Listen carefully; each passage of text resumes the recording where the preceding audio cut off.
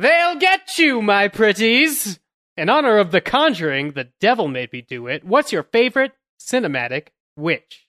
I'm Katie Rich, and I don't know that she was technically a witch, but the girls thought she was, and it's Janine Garofalo's waitress character in Now and Then. I'm Matt Patches, and I'm going to go with a classic one. Anne Hathaway, looking like a xenomorph in The Witches. A classic. Classic. Hey, it's me, David the Seven. I'm going with an animated one. It's Mommy Fortuna from The Last Unicorn, memorably killed, at least traumatizingly to me, by a harpy. And I am David Ehrlich, and I don't know.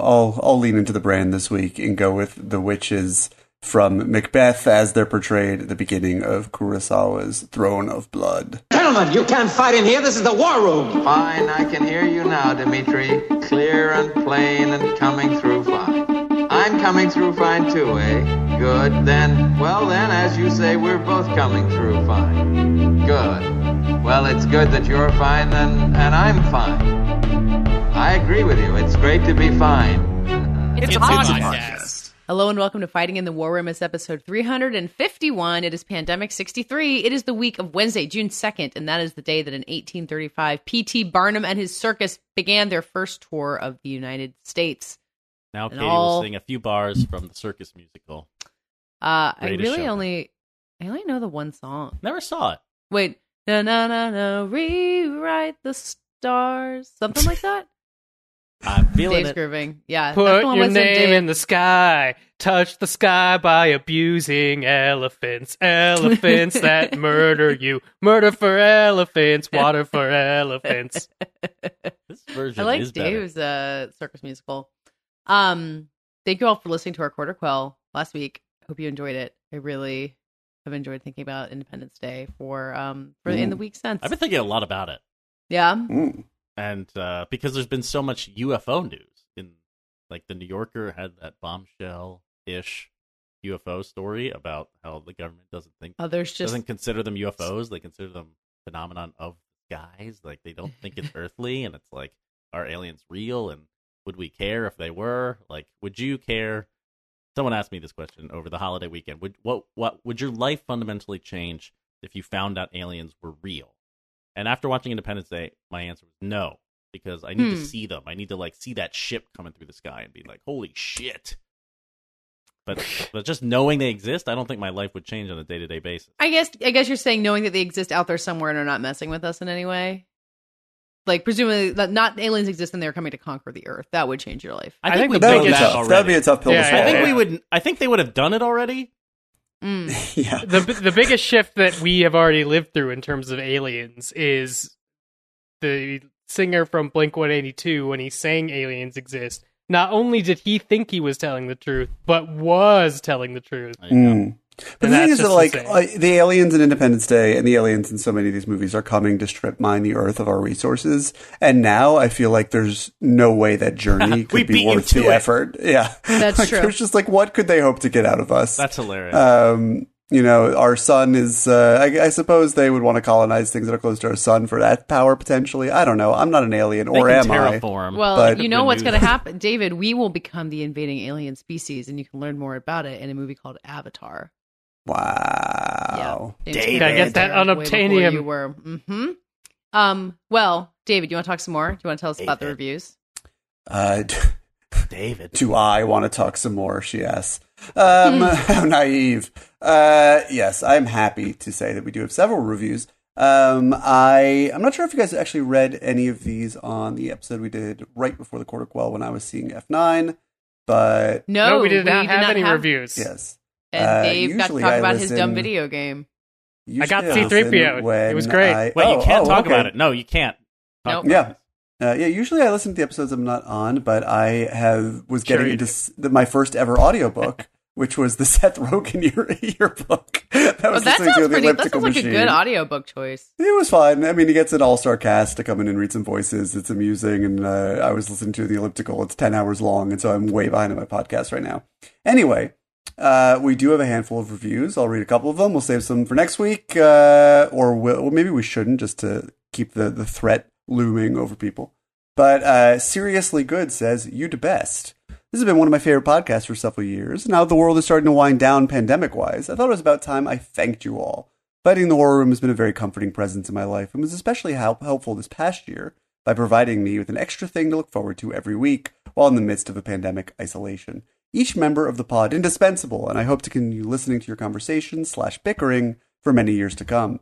Also, special shout out to David for being a juror on this year's Long Distance Film Festival. Your support is greatly appreciated. I assume in that case that Seriously Good, the author of this review, is involved in that film festival. Is that somehow? Yes, you did? I don't recall you. It's something I'm currently in the middle of doing. Just on a jury with a couple of our peers. I like that you say juror, like it's rural juror, like a rural juror. Roger. We'll get to your outside Philadelphia accent later in the show, Patches. Yes, that's been a pleasure. Thank you very much for the review. Seriously Good. Deep Cuts Clothing says, the only thing more solid than Dogecoin. In breaking news, I, David, have sold the $30 in Dogecoin that I bought on a whim a couple weeks ago when I was drunk.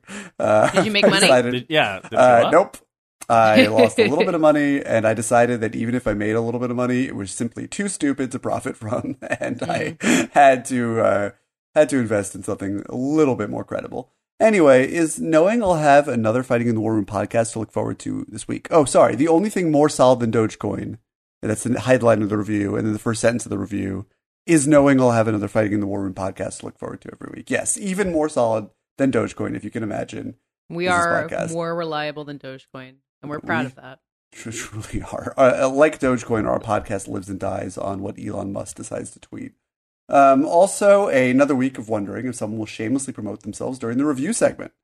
Over on deepcutsclothing.com, I just dropped a Solaris 1972 shirt for Mother Russia and a communion shirt for old horror heads. I try to focus on some of the more underappreciated movies I think deserve more love and can't find merch for anywhere, like Angel's Egg, Jennifer's Body, Possession. I think we're missing a period here. Possession. Here's to bootleggers everywhere to try and rep the stuff they love. Can't believe you're still reading this. I love this show. Ahoy. That's deepcutsclothing.com. And Patches, can you, just for old time's sake and for Mayor's sake, can you give us a good appreciated pronunciation? Appreciated.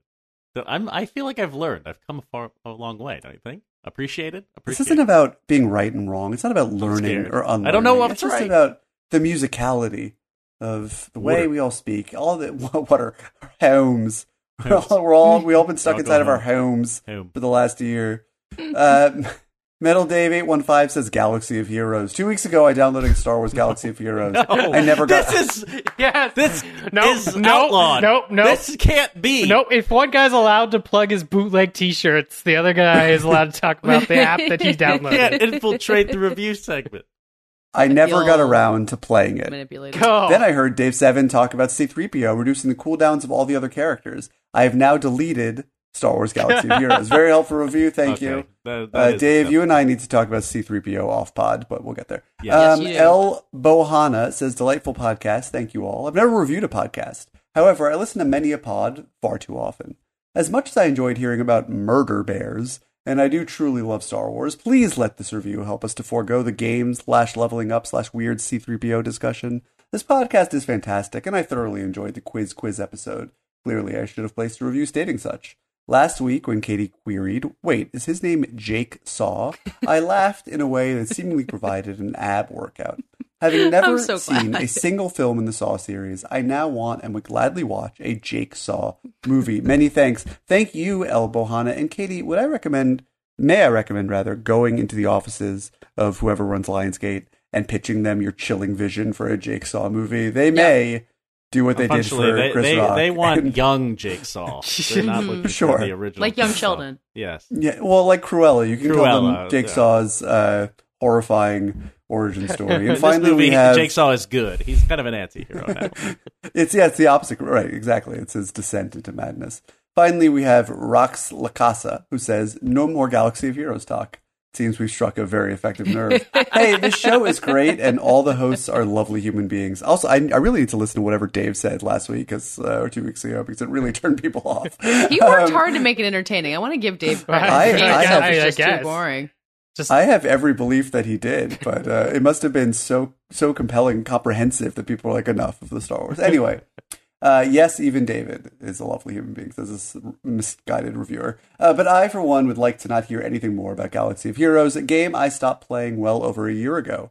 Rather, I would like to have Marvel Strike Force check in, which is another awful gacha-style mobile game that I'm still playing. I think David said he was playing it once, and Dave Seven is writing a book about Marvel. Both those things are true. So he could expense any dumb purchases he makes as research, ? Anyway, the show rules, and if by some miracle you, a random pod seeker, have read this far, you should check it out. I mean, I'm all for making the new thing that we do when we don't have a review talking about the other awful gacha game, Marvel Strike Force. I mean, I think we are... You don't play that too, do you? Oh, indeed I do. What? I mean, I think we decided it's either Katie or Patches gets to choose the niche subject of I was about to punishment. say, now that you have talked about it at length, I feel like we have passed the threshold. We should be moving on to Patches, a new challenge. I think you're absolutely correct. I will say, in what time, that is unfortunately the wicked beauty of these gacha games. You can play them on the toilet, on a walk, whatever. They're dangerous. They're awful. They're I should. I really should. But I've yet to walk into traffic, so I must be doing something right. They are awful, and I will not stop until I am in League One of the Star Wars Galaxy of Heroes Arena Championships. Patches, Katie, what should our next threat be? I'm going to have to ruminate. I don't know. What is it? I don't do anything annoying. That's the problem. Okay. Well, we will let you guys ruminate about that for over the next week. And next week, please provide us reviews. We're still in the Star Wars zone for next week. But after that, on next week's episode, Katie and Patches will announce, one of them rather, will take the turn to announce what our next threat will be. And it will be devious and dark indeed. So look forward to that. I think I have some good ideas. Thank you all for leaving us reviews. We love reading them live on the show, as you just heard. Go on iTunes and Fighting in the War Room. Leave us a review. Thank you.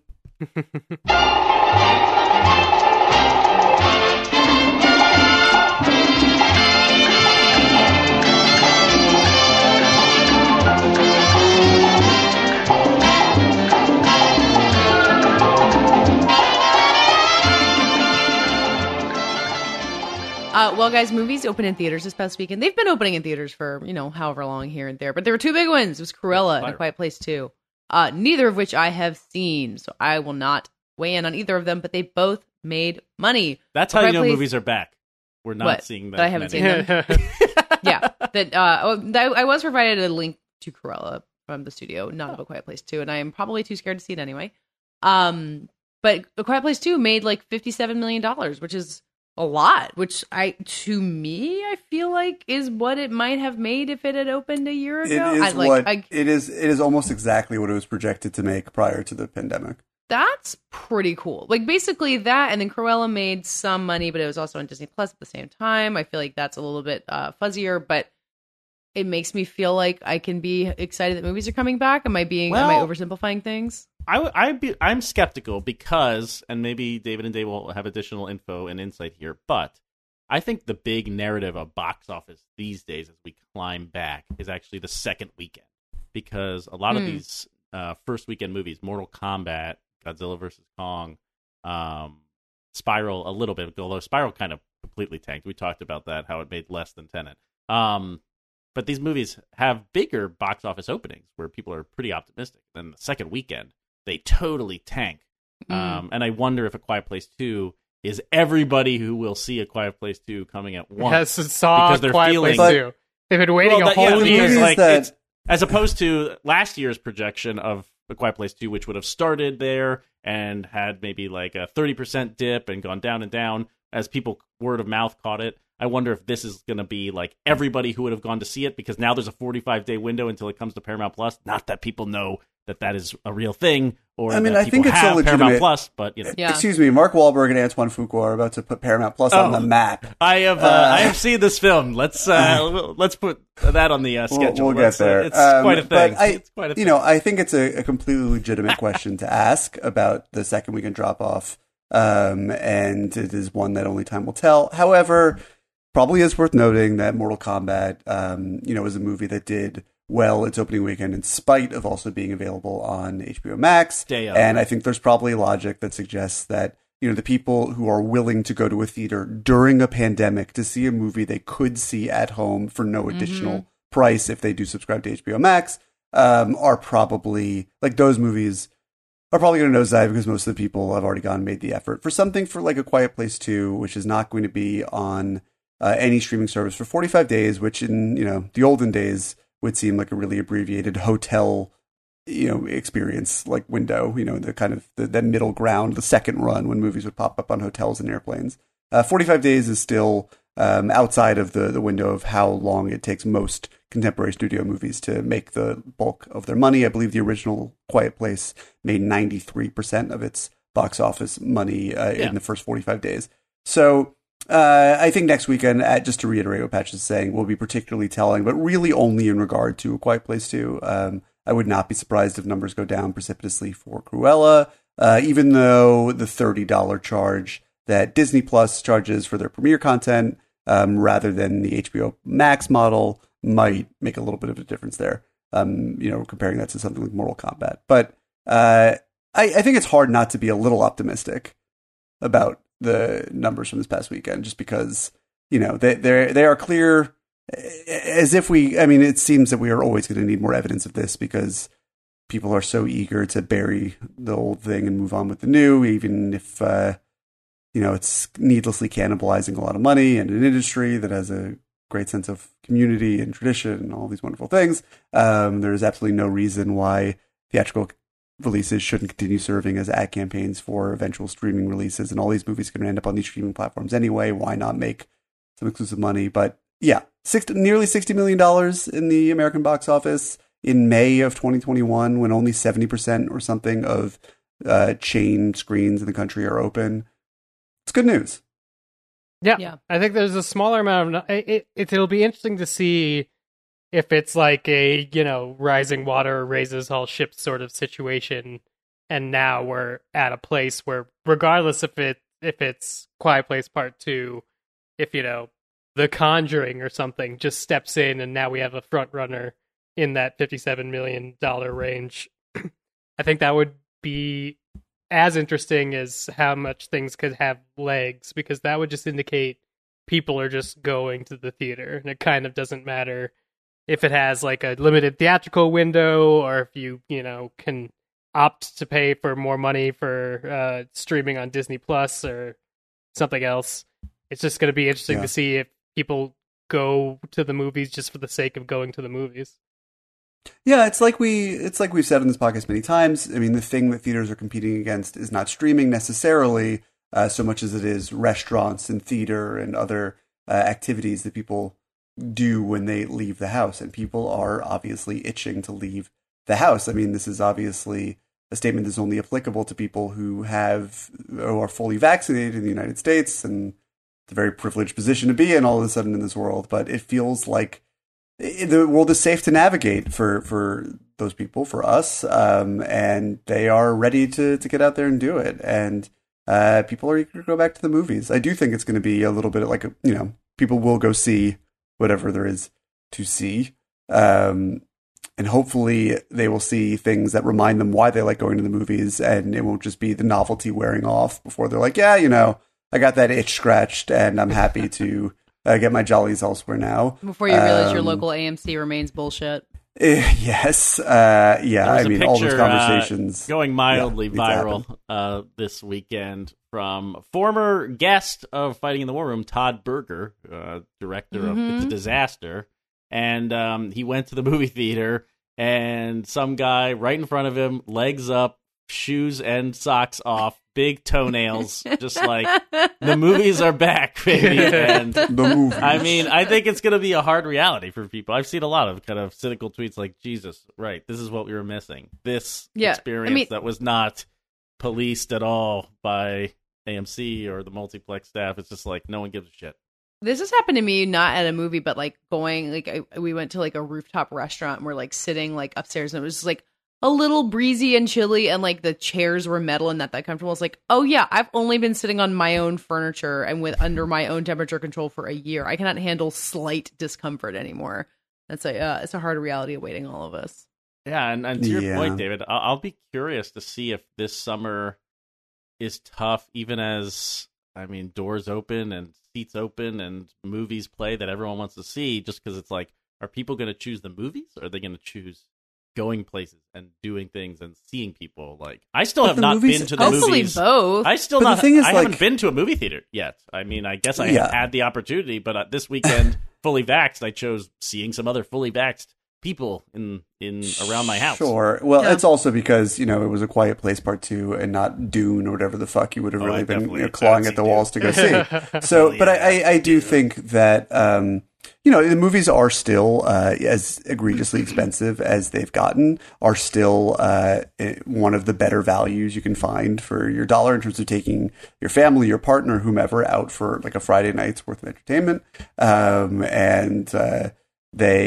going to be things that people want to see, but it fills me with rage that the studios themselves don't seem to want to prioritize the experience and don't want to see them make it viable in the future. And of course that the exhibitors, the AMCs of the world and whatnot, have not done anything in the past year of this time to reflect, as we might describe them had they been canceled, which in effect, I guess they were, to improve their business and to, other than just, the sort of pandemic theater that they all have to build into their models now in terms of how they're keeping customers safe, or I guess in the Friday night news dump of no longer requiring masks or letting that go out the window. But I mean, if the movies were a pleasant place to be beyond just the experience of seeing a movie the way it should be seen, it would be even more of a non-issue. But I do think that it is important for the lifeblood of the movies this summer for people to go and remind the studios in particular that this is a premium that people are willing to pay and how they want to ingest their spectacle, their films on a first run basis. But we don't have a ton of movies maybe worth shelling out for, or like, I don't know. I'm looking at the calendar right now and I'm just like, what is actually going to do it? People think the critical community thinks In the Heights is going to draw people. In the Heights is going to be big. I mean, yes, In the Heights definitely has an asterisk because it's also going to be available at home. I have, as of now, had the sort of rare privilege of seeing it in both theater and on my couch, and it is excellent, really wherever. But it is truly night and day. I was actually pleasantly surprised that it was still sort of making the hairs in the back of my neck stand up watching it at home, but it's still like, transcendent seeing it in a room that's even a sparsely populated room, being surrounded and seeing all these things that, compared to the Broadway show are suddenly 8 feet tall, the looks on actors' faces as opposed to being, in the mezzanine where I was when I saw it on Broadway. I mean, it's like such a different experience. And I do think that it's an experience that people are really going to want to have together. I think horror is obviously the horror and the kind of broad comedies that Hollywood doesn't really make for theaters anymore are really the best suited to the theatrical experience in terms of that communal vibe. But musicals are probably not too far behind, just for the energy, the raucousness, that sort of slightly embarrassed buzz that a movie as earnest as In the Heights can create. Getting a lot of them this year. Cats Out and In the Heights In is such a weird narrative for this pandemic. I will say I'm really glad that it's In the Heights that has that summer slot and not what's that fucking movie, Dear Evan Hansen, which when I saw that movie was going only theatrical, like I winced just for the sake of the theatrical, because like that movie will bomb and theaters will be blamed and it will be. Dear Evan Hansen doesn't open until September. Like it's going to be a while before we have to blame Dear Evan Hansen for anything. You will believe stuff will be... a geriatric millennial can be a teenager. I mean the movies that are coming out in theaters this summer, they don't look like the cream of the crop, and the ones that I think people are very excited about are also opening day and date at home. Black Widow will obviously sell out a lot of screens, but its opening will be diminished by it being available on Disney Plus. That's with a premium too, I imagine, right? Yeah. But I think it's but I don't really have to put on the fall. Pants to pay the premium. Oh boy, I don't want to know about who's watching Black Widow without putting on pants. But the fall is going to be a real proving ground. But I think if we have 5, 7 The Quiet Place-like opening weekends, I think we'll be in good shape. So I hope so. Who let the dogs out? Who let the dogs out? Who let the dogs out? Who let the dogs out? Someone else talk about Cruella. I still haven't seen it. I probably will never. Should I ever see Cruella? I think once it's on Disney Plus, that if you have for free for the hours and 20 minutes of your time, that's the thing. Yikes! If it was a svelte 99 minutes, I would have paid money to watch. I'm not sure it justifies that runtime. It gets pretty repetitive. It is a heist movie. It is a punk fashion movie. It is a Devil Wears Prada movie, and it gets repetitive. They go to a lot of galas over and over and over again. But this movie's a bit wacko, and it got off on the right start for me with its opening scenes of young Estella. She's not actually named Cruella. She's Estella when she's born into this world. And this movie is directed by Craig Gillespie? Mm-hmm. How do we pronounce his last name? It's certainly not the second one. Gilligutty? He did I, Tonya, and he's not my favorite director of the world. I think he's kind of a shoot-for-the-suits kind of guy, commercial guy, and I, Tonya was not... A lot of people like that movie, not my cup of tea. This is veering in the right direction, but I thought it was interesting that it seems like it's on the same wavelength. He definitely got hired because of I, Tonya to do this movie about someone whose story we don't really understand and who's been painted by the media as one thing and living her own kind of life as another. And and I think he is taking more chances, luckily.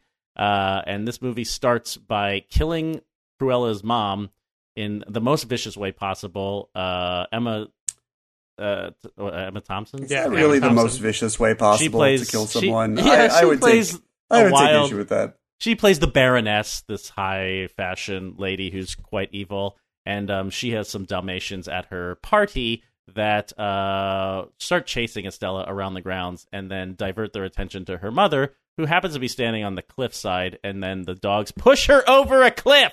Mm-hmm. They push her over a cliff, and I lost my mind. I was laughing, and I just couldn't believe it. Like, she hates Dalmatians because they pushed her mom off a cliff, and that got off to the right foot. That's a classic Disney origin story, really. I didn't think about that in the moment. Like, a lot of people die off a cliff, but I thought that was a little surprising, and I think the movie has more of those moments throughout it. It has surprises. It has the not Disney tone more often than not, and that was enough to keep the kind of like gears turning of what's ostensibly Disney park product. But it's not The Lion King, you know? It's not a copy paste.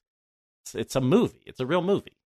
Can I run down the list of the feature films Craig Gillespie has made? Yes, please. His resume is Mr. Woodcock is the first one, then Lars and the Real Girl, which came out the same year. Then the Fright Night remake, which I vividly remember interviewing him at Comic-Con about that. Then $1 Million Arm, that John Hamm baseball recruiter? No. Produced by Bill Simmons. Yes. Yeah. But like he's in India with cricket players, I think. Mm-hmm. Hang really on, happened. The $1 Million Arm. Then the Finest Hours, the movie where Casey Affleck and Chris Pine are boat captains, which rules. Love that movie. Rules because it's basic ass shit. And basic ass shit. No, it's it's like a movie that was made in 1995 and then just somehow showed up, and I enjoyed it immensely. Then I, Tonya, and now Cruella. Then he's doing the Pam and Tommy Hulu series show. And Physical, the Apple TV series coming up with Rose Byrne. He's a busy boy.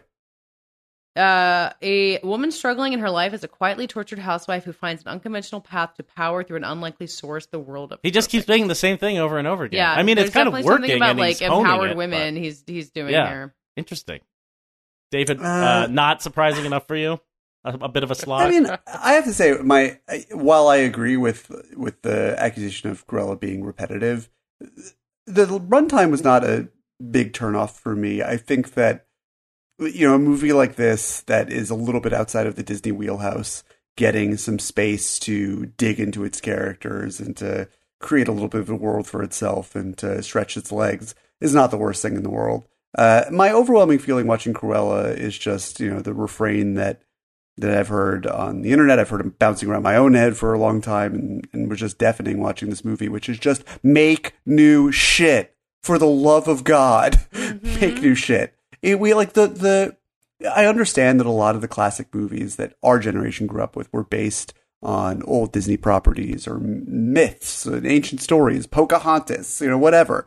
But the recycling of IP is a lot more egregious these days. I don't think that's much of a hot take. Where does it interfere with the enjoyment of Cruella? The fact that, like, where Cruella, does it feel regurgitated? The issue with Cruella in that regard is that the connection to Disney lore is so unnecessary.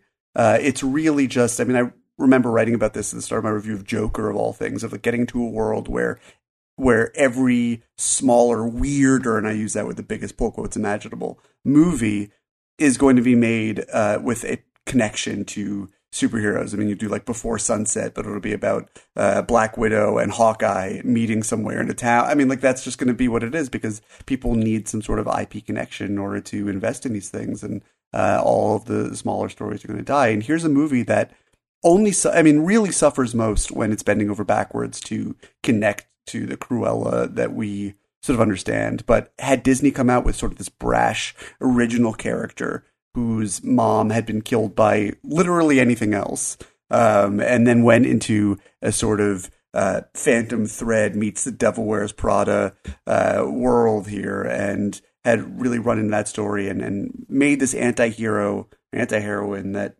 that didn't feel like a Spade version of a classic Disney villain, but was sort of allowed to be her own thing, the movie would have been a breath of fresh air. I think it would have had a lot more room to sort of become its own thing. I don't see how that movie ever exists, like, even or would have existed 20 years ago. Like, what is the... Well, 20 years ago, it absolutely could have existed. I mean, Disney's live action stuff, think of like The Princess Diaries. I mean, that is obviously a movie that's catered at a slightly younger audience, but there is an original property that makes a gazillion dollars, and comes out. I mean, like, their live action unit used to be able to roll out original properties. I mean, there was something that kids trusted the brand, the Disney being the brand, and not the various things under the Disney umbrella, and that was enough.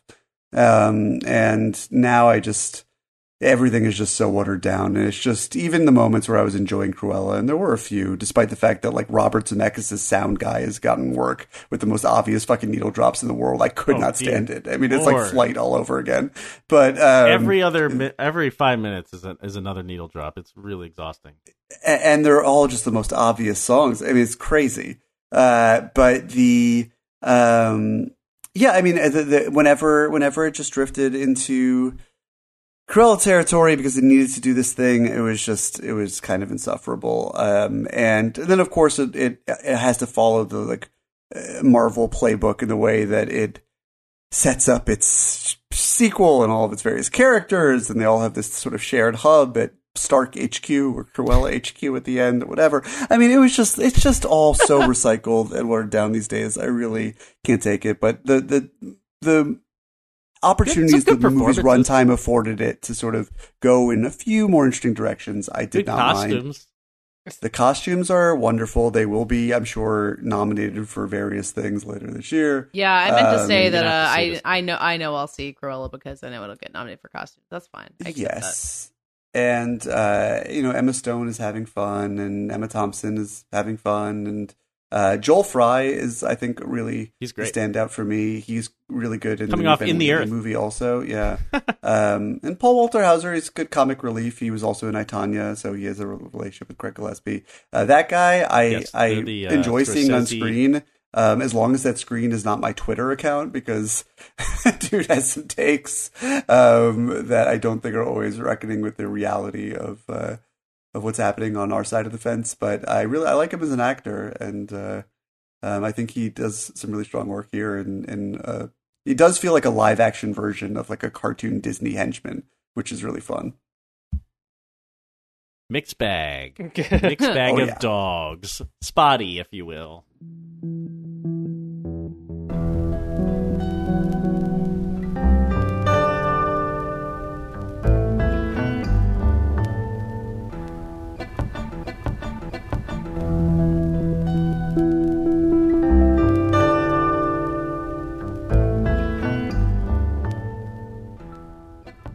7 weeks ago on this fair podcast, we mentioned in explicit terms that on this holy day of whatever the fuck day this is, who can tell it anymore, and also when you'll be hearing it, we would be discussing the HBO limited series Mare of Easttown.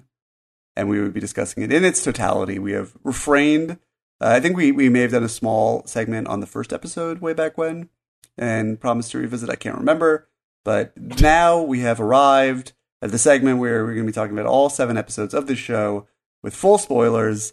I think it's reasonably safe to say that we all really enjoyed it. We'll have positive things to say overall. If you're looking for some sort of review-like segment, we recommend you go watch it. This episode will still be here when you come back if you haven't seen it already. I also knew the ending before I watched any of it, so if you want to just listen to this podcast and then do it, I think the series holds up.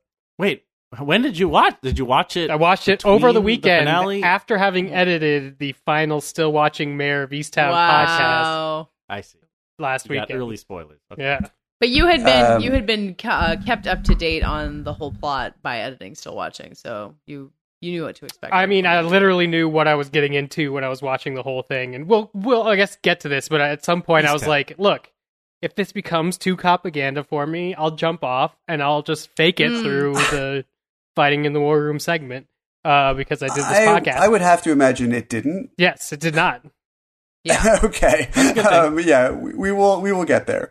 But yes. So Mare of Easttown, as I would hope you know by now, if you're still listening to this segment of the episode, is a crime drama, a whodunit, if you will. 7 episodes, kind of in the style of something like Broadchurch. Very much 2 mysteries, or combining into one, past and present, knotting together to tell a character-based story that is sort of wrapped around a whodunit. In Easttown, where Matt Patches was raised, and the very real town of Easttown. Matt Patches is a name. The Patches family, I feel like, could have been woven into the fringes of. We're more essential. To really go with all. We're not Siobhan Patches. We're not a long-time Philly family. Anyway, I really enjoyed this show really from the get-go and had a lot of concerns that, like a lot of shows of this nature, and certainly of the HBO variety, The Undoing, Big Little Lies, that it would shit the bed at the end. And I was really relieved to find that it did not, in my estimation. But I mean, there are some difficulties with the whodunit genre. There are a lot of, to keep people interested, to turn it into a sort of mini phenomenon, as they were able to do. Brad Inglesby, who created it, and he also wrote The Way Back, the highly recommended Ben Affleck alcoholic basketball coach drama from before the pandemic, and it was directed by Craig Zobel from Compliance, The Hunt, and other things. But I think they did a very good job of really towing the line between it being this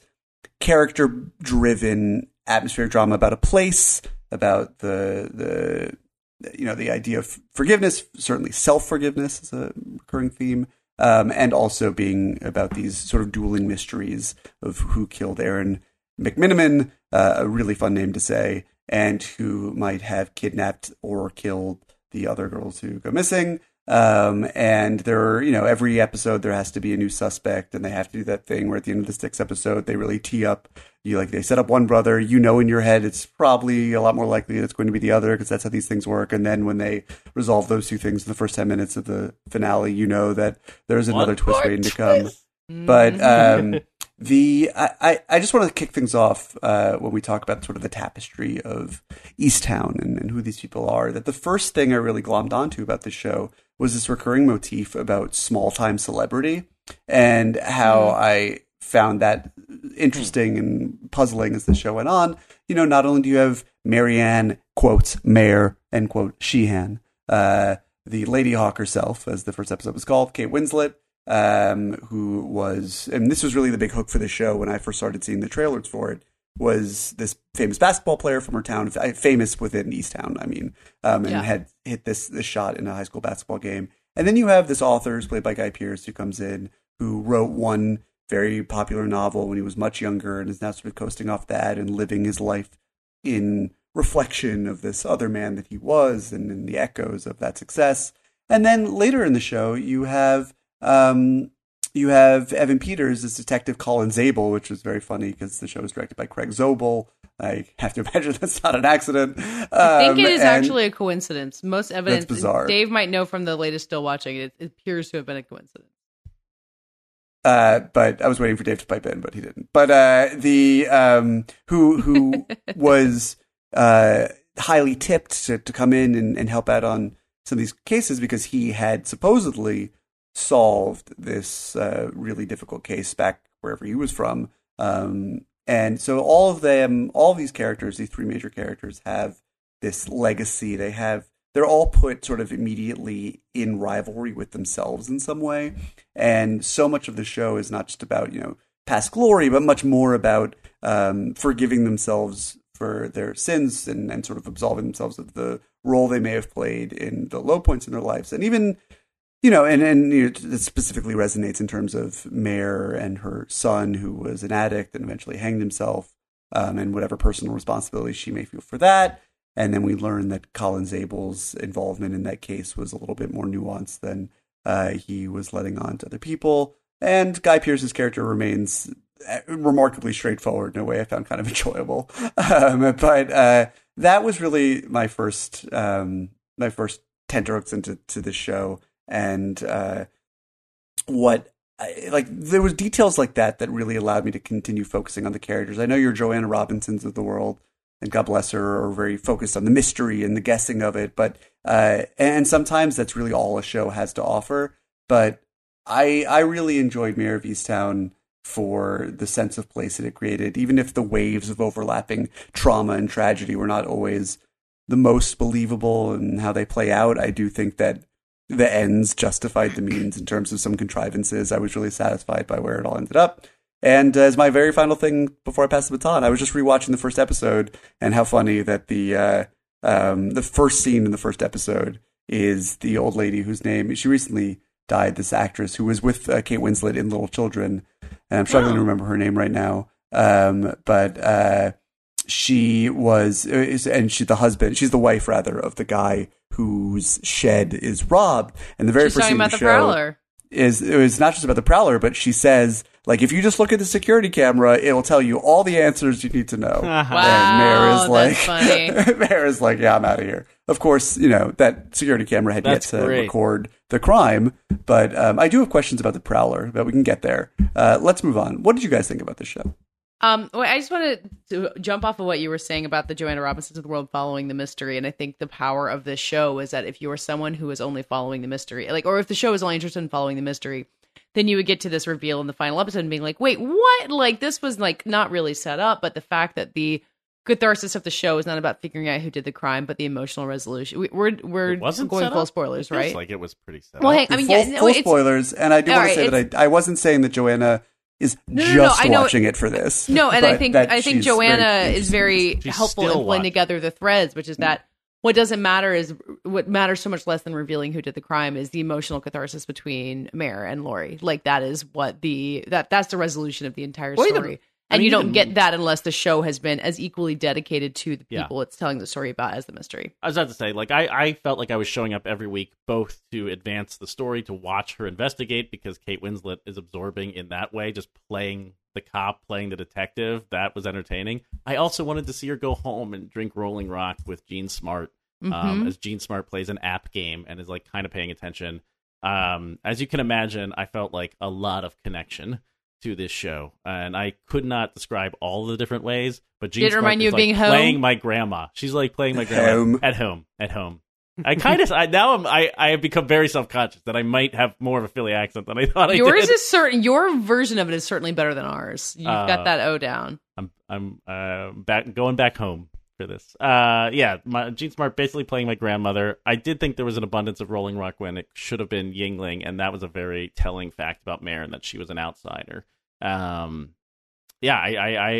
felt like every part of this show was cooked in a way that it was unexpected. That's what was really sucking me in. I like the Guy Pearce stuff too. Maybe it was all just like a red herring, but all of the scenes when they're being romance, like I'm into Mare climbing back romantically. I'm into her therapy sessions. I'm into all of the bits. It's no more of a red herring than like Siobhan and her like radio DJ girlfriend, you know? Like I felt like the Guy Pearce stuff was all part of the text. What? Did you think her girlfriend was a red herring? No, that's what I mean. It's like they are just characters who exist in this world who do not have. Well, a lot of people are theorizing that Guy Pearce must have something to do with the murder. That's what's okay. So, like, this is something Joanna is not. You think that's getting in the way of, but people on the internet are, which is, you know, not watching the show as it's asking you to be watched, but it's something that allows a show like this to become very successful. But everyone just, you know, it's the same people who are saying that Don Draper was D.W. Cooper. You know, it's D.B. Cooper. I think the show knows what it's doing, casting Guy Pearce in that role a little bit. It's kind of like casting Guy Pearce in the first scene of The Hurt Locker, right? It's like, we have a famous person here, and you don't think he can die. He does. Or Guy Pearce in old age makeup in Prometheus, and you're like, is there a sequel? Right. Guy Pearce is the guy you hire to fuck with people. That is an effective... He's Ray Donovan. It is an effective symptom of his or consequence of his casting, but as Joanna Robinson would tell you, you know, he was brought in as a favor because he's friends with Kate Winslet sort of at the last minute because another actor was replaced. But it is a really interesting wrinkle to his casting because he is so well known. And it made it all the more satisfying for me that he was actually just exactly as advertised, which was fun. He's also a handsome man. I want that. Not a bad looking man. I hear from sources I cannot disclose that he's also very nice. Oh, that's Guy Pearce. Wouldn't want to reveal who thinks he's nice. No, I signed an NDA. Dave, why was Mare not enough about cops to keep you on board? No, I mean, I think the opposite. Or is it anti-cop? The thing that yeah, I would have liked more about it is actually if she hadn't been the police chief. It's massaged in, but it's actually not as integral as it was because the stuff that I liked about Mare of Easttown is once we spend episode 1 learning the layout of like the town and the family and what everybody does, and meeting Erin before she gets murdered, and then the murder kicks off, and the fun stuff is actually watching other people talk about the murder that isn't Mare investigating the murder. It is, I think, the side stories, or the brothers talking to the father, or the two parishioners talking amongst each other. The way that the town interacts to this, it's like the most interesting things, even with Mare being a cop, I think happen after they take like her badge away and she's forced to be involved in this mystery because she's involved, because she can't forgive herself. Very real reasons that are just kind of like non-cop reasons. I really, really liked Evan Peters in his role, which is the only reason why I'm not arguing just for like slicing the Silence of the Lambs subplot out of this series entirely, because it's definitely the squishiest part of the series. I think the rest is really rock solid, and then it sticks its landing, which helps contextualize, I think, the whole series and make it feel like it's bookended by a statement of purpose and then a very satisfying conclusion. I think in the middle episodes, you kind of get lost as to what all of that is. And everyone's sort of in a position where things are consistently getting worse. And because it still needs to be a mystery we don't understand, sometimes it seems like things are getting worse sort of counterintuitively to how people should be acting. Is there an example of that comes to mind? Or? Yeah, Dylan, the boyfriend, the way he acts and how aggressive he is. He's sort of a person that can be painted in a certain way, like I think a lot of the teenagers of the town. The story overall, the season overall, it does a very good job of dealing with the opioid crisis in the background and matters of addiction across like race and class, and who gets affected by that and who doesn't, and who's afforded a second chance and what those second chances look like. And I think that saves a lot of the grander kidnapping, like serial kidnapper plot, which otherwise provided some of my least favorite stuff in terms of I don't know, basically, yeah, like I said, like planting Silence of the Lambs in the middle of this series that otherwise I think was very good about keeping it where like everybody's related and is like a cousin, and they all like went to high school and they're all aware of each other's complete history. So when I almost needed a Game of Thrones like family tree at one point with like all the fucking cousins. It's a great pilot to watch with the subtitles on, because they'll say things like your cousin blank or blah blah blah, like he'd probably want to have his cousins there and things like that. And you have to be like, oh, okay, cool, awesome. It definitely took me a few episodes to realize that that Aaron's dad was part of the family and that they were the brothers, not friends. And I was like, oh, okay, gelling. And then, like, the central relationship, really above all others, happens to be a friendship and not a blood relation of any kind. Yeah. Between Mare and the great Julianne Nicholson, who plays Maury Ross, who finally really gets a moment to shine on the national stage, even though she has been one of our finest actors for, like, 2 decades now. But I think there's some great parallels between, like, Drew, Kevin's kid, and DJ, just in terms of, like, you have so many generations of trauma, it echoes out in like this one new chance, and everybody wants to get their fucking hands on a new chance because it means a new chance for them. It doesn't mean like a new chance for this poor kid, which, you know, eventually, luckily, I think, you know, DJ's going to end up being okay. He gets his surgery. But eventually when somebody talks about, you know, how he ended up living with the people he was living with and where his half brother has been for most of his life, it's going to be an interesting conversation. I mean, that half brother. I mean, listen, if you're going to murder someone when you're 13. It's a lot better for you. Yeah. But you know, I do not endorse that. I'm not saying I'm just saying if it's an either or. Is coming down strongly anti-murder. I'm anti-murder. But you know, I was thinking, I was having that conversation with my wife earlier today. They're like, yeah, he will probably be able to live as a free man not long after he turns 18 in some capacity. But there are going to be a lot of really awkward Google searches when he goes to get a job or have the first date with someone down the future. But yeah, I mean, that stuff was handled really well. And the stuff with Mare and her relationship to her family, I found really heartbreaking and believable. The only sequence that really, I understand dramatically and think it was sort of justified dramatically, but right on the line, it was incredibly painful to watch, was the bathtub sequence from the penultimate episode. Oh my God, where she's falling asleep in the bathtub? Yeah. Oh, don't do that to me. Even though I want to be clear, and Patches, you probably know this too, a 4-year-old is very capable of climbing himself out of the bathtub. Yes, but I think the idea was like that he would have an episode of some kind. Sure. And it freaked me out. Yeah, I mean, there's so many things in this show sort of about inherited not only grief and trauma, but also how that manifests not neurologically, but metaphorically through neurological means in this show. And she's worried about that he will have his son's, so it's unclear. It's vague. You know, he was like epileptic and he had developmental disorders, whatever her son had, that her grandson might also inherit. But that at that moment was rough. And I feel like they really There's a few child endangerment scenes. There's also one where Dylan, he's in the hospital and the baby's screaming, and you're like, no, you can't do that. No, don't. It never crossed my mind. I guess that's a good example about how Dylan, like, I get why he's there, but weak character who just does what we need him to do. You know what? Yeah, he's part of the teenage brigade of destroying evidence who know what happened from the very beginning. No, that's weird. Destroying the journals is a little odd because it's like, why? You gotta just tell someone at this point. But I did wonder, Dylan especially, and a lot of the teen actors in this, I don't know, and you guys can tell me if this is, do they feel like universal teens, or do they feel really familiar to me, and I don't know if it's like Phillyisms, or just like, or specificity there, or they feel very universal, very and very class, well drawn. They feel very class specific to me. So not Siobhan, but the other teenagers feel very, very class specific to me. Like, I know the long dark-haired, tall, like, he seems like a burnout, but that's just his demeanor. That Dylan is. So he doesn't read his false while it's happening. It's just at the end of the series, I'm like, what was he doing?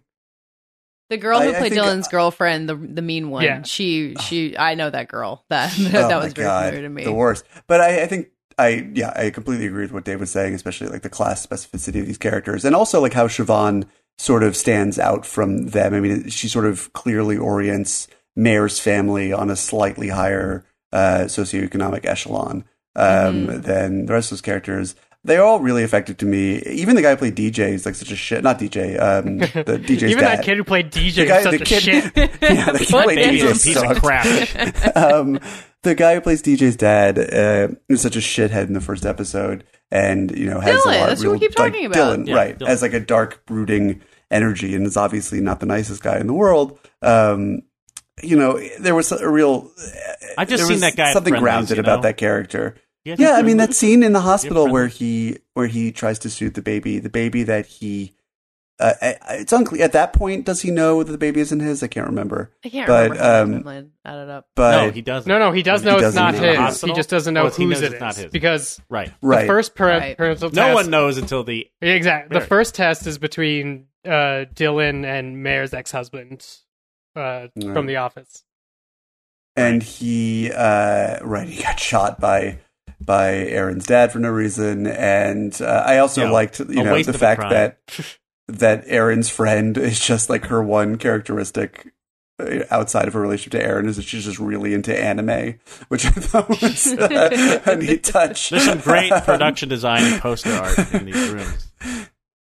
I liked her, and I also, there was in the penultimate episode, it seems like a real heel turn on her part, where it's like she's actually been really shitty the whole time, or maybe that was 2 episodes before the end. But that character ended up in a really believable place for me, which is that she's caught between a rock and a hard place, and like wants to do right by her friend, and the guys that were in Aaron's life were difficult, and all that stuff checked out for me.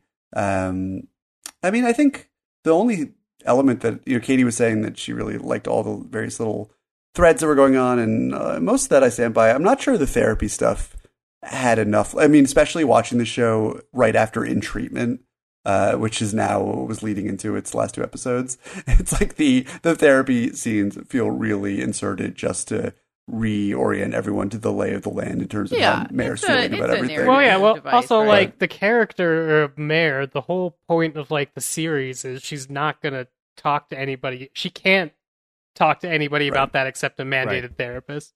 Like the whole point of her motion to get kicked off the force isn't so much to tell us that she's flawed, because we like know that already.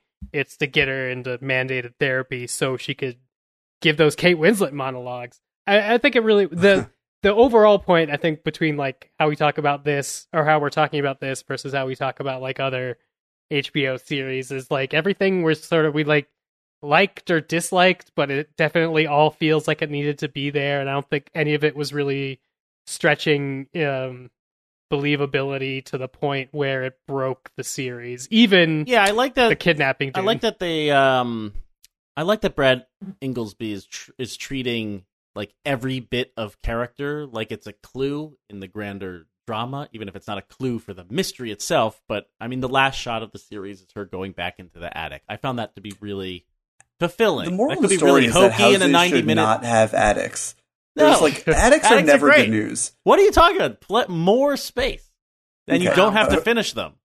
This is a Galaxy Brain apartment too. Remember the shootout in the 5th episode? Where does that take place? An attic.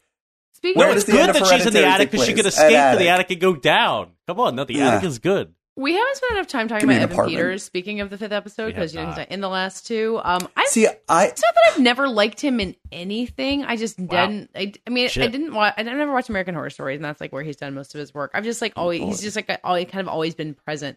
And I thought he was so good in this, and so like believable and offbeat for the character he's always played. Like I was really here for everything he was doing, and I was so sad when his character got shot, but also felt like it was right. you didn't think he was playing like a little too like small boy innocent cutesiness to set up the that mismatched date and then his death. Like I think he's very good in the show, and he was really on my shit list because he was in any way involved in WandaVision, which I hated with every fiber of my being. Wow.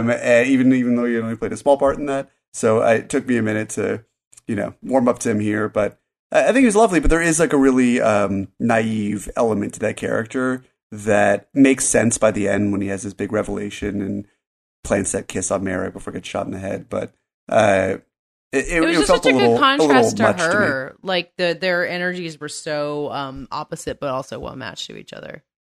I mean, I just like that the script and the episodes have the economy to give him scenes with his mom, and to have like everyone gets moments away from Mare. I think that's really important. That it's not whenever Mare meets a character, that's when. No, and those are the best parts of the series, which is why I get why.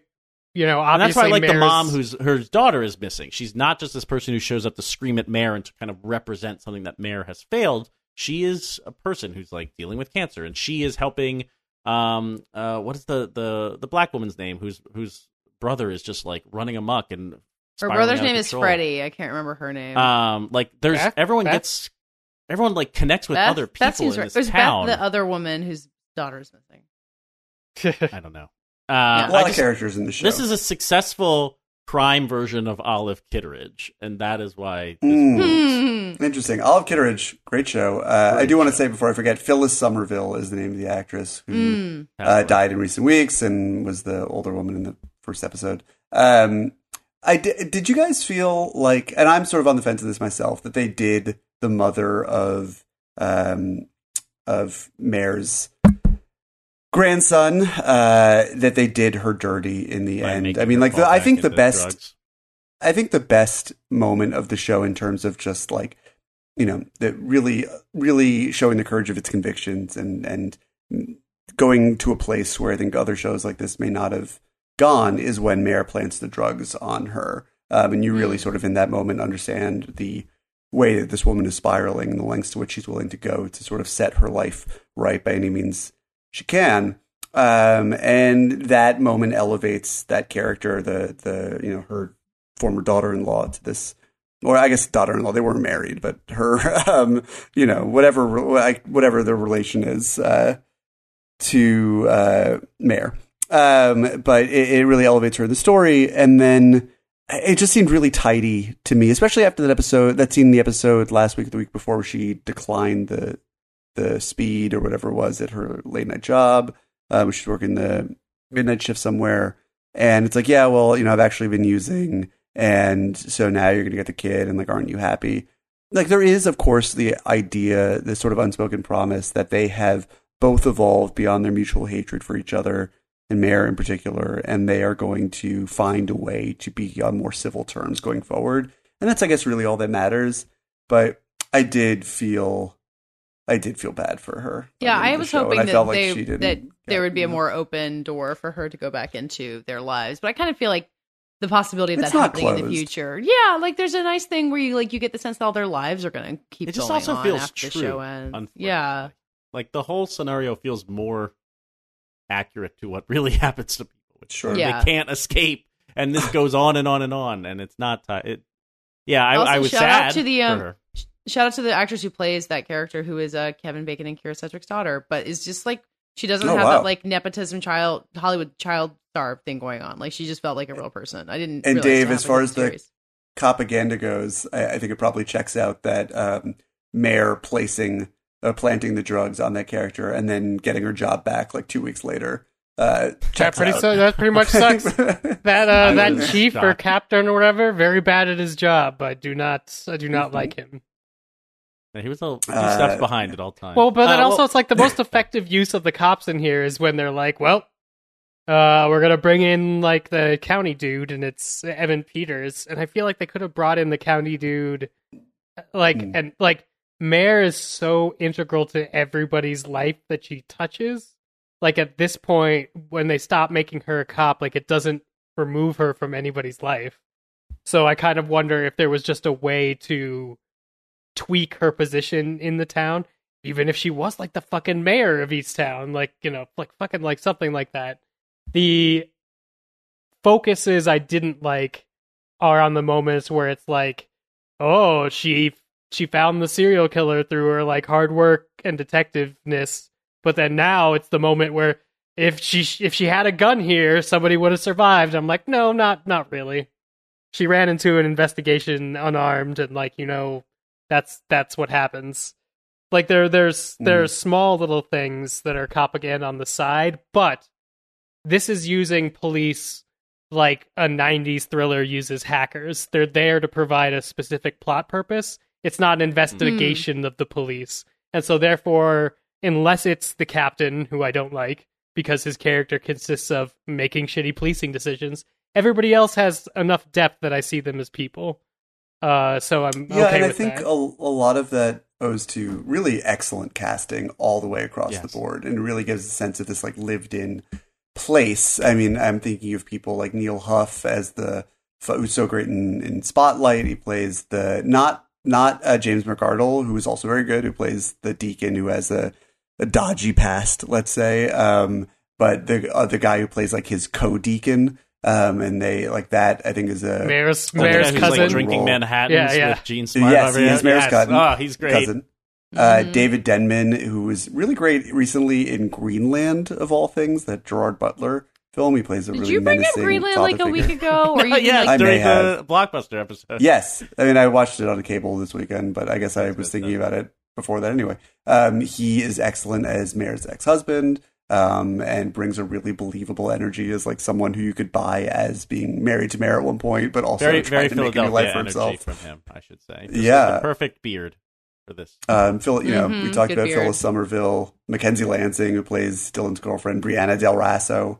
Really, what a good everyone. name. Yeah, perfect name across the board. I mean, the actress who plays Siobhan. What a great Siobhan, by the way. Great name, just a great first name. Always loved it. I think ever since like she and Shiv Roy need to. She's actually the part of the show that I don't know. I wasn't totally into her character, like all her girlfriend stuff, and just like. Yeah. Although I really like that wacky moment where she's making out with the DJ. And her ex-girlfriend is there, and then Gene Smart gets hit in the face. It's like, oh my god! I'm glad that the show has the latitude to be so wacky. I could have used a little bit more about the project, whatever film project she was making in honor of her brother. It would have been awful. I like imagine watching that in class. No, I don't need to have seen it, but What's the project? I wanted just maybe a little bit more about her, lingering relationship with her brother. If her mom wasn't a cop, that would have been our entire way into getting police records, was her doing a podcast about her brother. Oh my god. Boy, it's Halloween all over again. That's how we get rid of cop shows. We just have podcast shows about murder mysteries. I mean, see, that's the thing, is if you remove the police from the equation, your vacuum of solving domestic abuse / solving cold cases will get filled by professionals in that realm. Sometimes, if it's a cold case, you need a podcaster. That's just the way it goes. Dave, who is Betty Brant? That is the Spider-Man character who Andrea Rice, who plays. Do not take this detour. Do not take. No, I just am curious because Andrea Rice, who plays Siobhan, is credited as being she's in both movies. Yeah, she's in both movies. And Gowrie. She falls in love with Genji or whatever. She plays. She is. She falls in love with Ned in the second movie. And Ned. You're thinking of the comic Genki. Yankee. But she also hosts the high school's news program. No, I remember. She does the whole bit about the people getting blipped back into reality. Sure. She's in The Beguiled, but she plays. Her breakout was the next guy. She'll be in Spider-Man Far From Home. Ryan Gosling's daughter in No Way Home. Guys. She'll be in Spider-Man No Way Home. Which, if we're lucky, by the time this releases, we've seen the first trailer for, but knock on wood. Wait. We're going long here, but I have two things that we need to talk about. One, this show is definitely a phenomenon. I feel like everyone was talking about it. HBO Max went down on the night of the finale. Like something brought HBO Max down. It was not the. It was the in treatment stands, but exactly. You can claim it if you want. How much do you think Kate Winslet has to do with this show being a real success? Do you think that this rides on her performance? Like, I was, I guess, surprised to see her do a show like this, but then again, like, she's not in big movies Pierce all the time. Not that long ago. That's true. But that's, I don't know. There's a bit more prestige to that adaptation, and this is pulpy, and this is, I don't know. Brad Inglesby is not I don't know. I don't know if the show gets made without her, but I think the show, the show rides a lot on the writing, and probably would have been. Does she have a great moment in the show? Degree, I guess a different. More does she have? What's the question? If did she have a great moment where the show is hinging on her performance in your mind? But Kate Winslet is never. I mean, there have been many great moments in the projects and performances that Kate Winslet's done in the past, but she, I think, one of the reasons she has such staying power as an actor and has had such longevity, as a career, is because she doesn't necessarily need those big moments. I mean, she really gets into the inner workings of these characters and makes them sort of breathe to life on screen. And I think a character like Mare, it's more important that you buy her in her day-to-day life, the way that she moves even, I think of the really pronounced limp that she has in that first scene, the way that she sort of carries the half embarrassed shame of this role of hitting that basketball shot, and is embarrassed to go to that event in the first episode and talk about it at the bar. Those are the things that I think contribute to and give the show such a strong foundation, and that someone like Kate Winslet can do in a way that seems effortless. But she, of course, I think nails the bigger moments.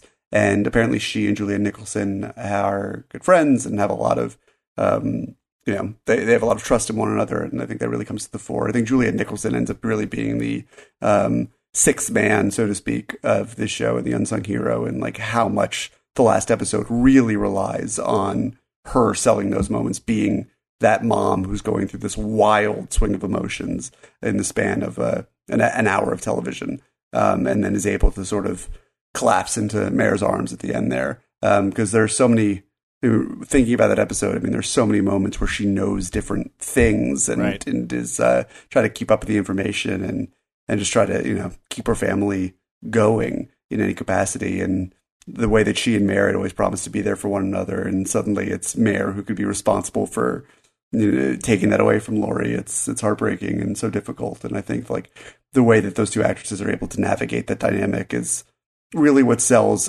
a lot of the more outlandish twists in, because I think that that whole confession scene with the 13-year-old kid is a lot to swallow, and even in and of itself, let alone everything that it implies or implicates. And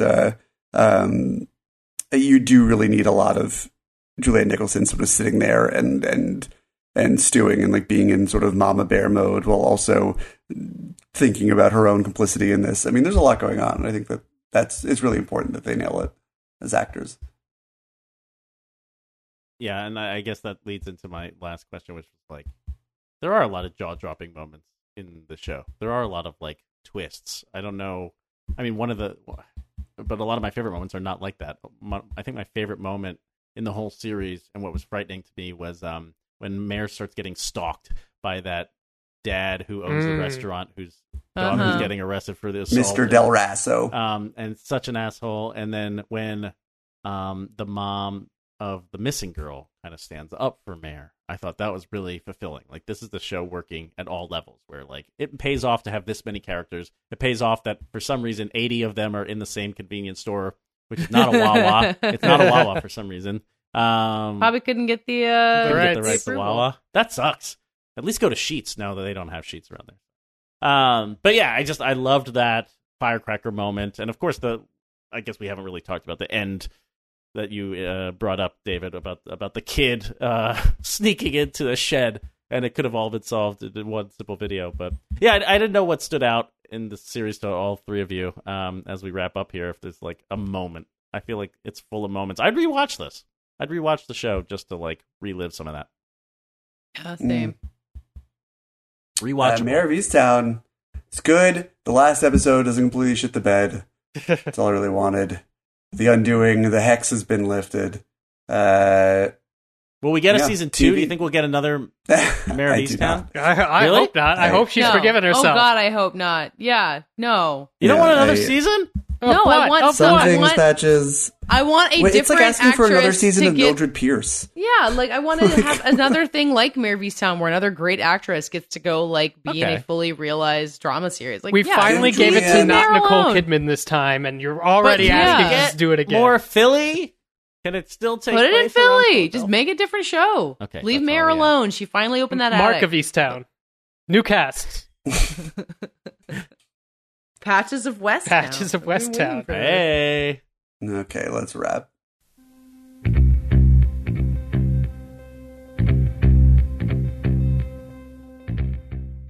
that does it for this week's show. I think we're about to have a live unveiling of what next week's show is going to be about because Dave has had the entire episode to figure out what he wants it to be. Yeah. Okay. I'm down between. It's like an unboxing video. Yeah, I'm down between two movies that I like to watch because they're dumb for different reasons. So I'm going to give you a choice. You guys could choose between the Disney Plus one or the HBO Max one. That's all. We don't get to know. We only know. No. I'm just telling you they're both dumb, but you get to choose based on the service. No, I want to choose based on the service. I want to choose the Disney Plus one because we've done so much. I want to choose Max. the HBO Max one. The HBO Max one has a greater % chance of being like 90s trash or 80s trash. They're both, I believe, 80s trash. Oh, okay. Patches, you're the tiebreaker. What's it going to be?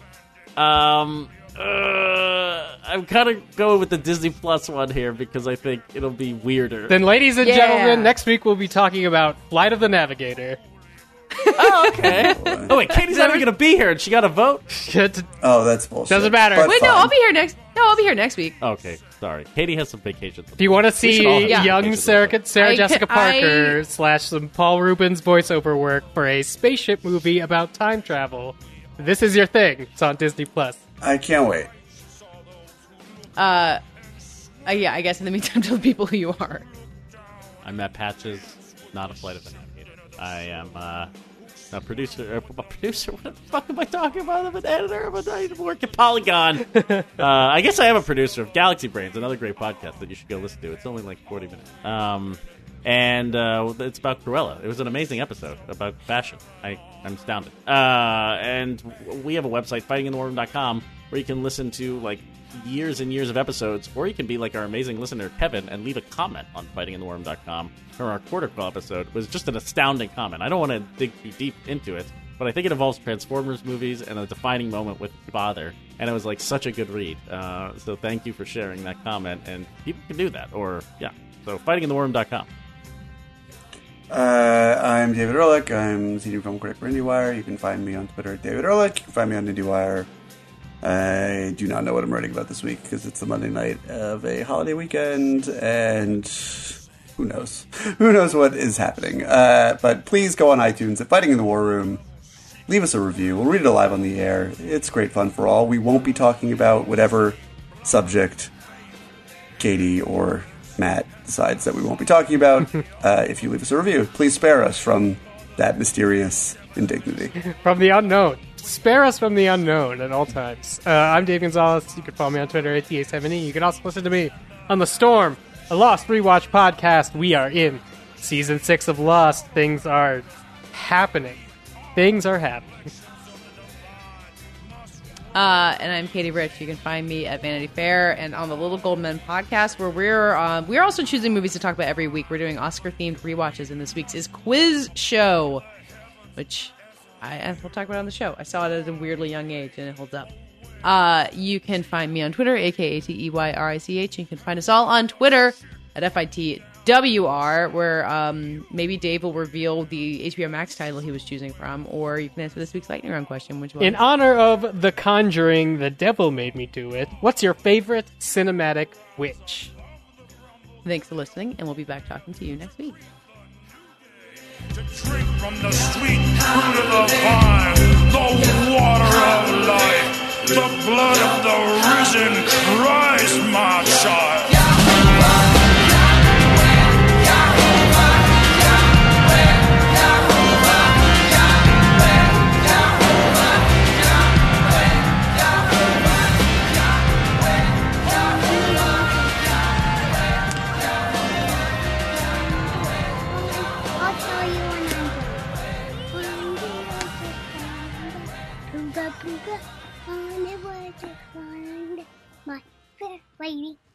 I'm done.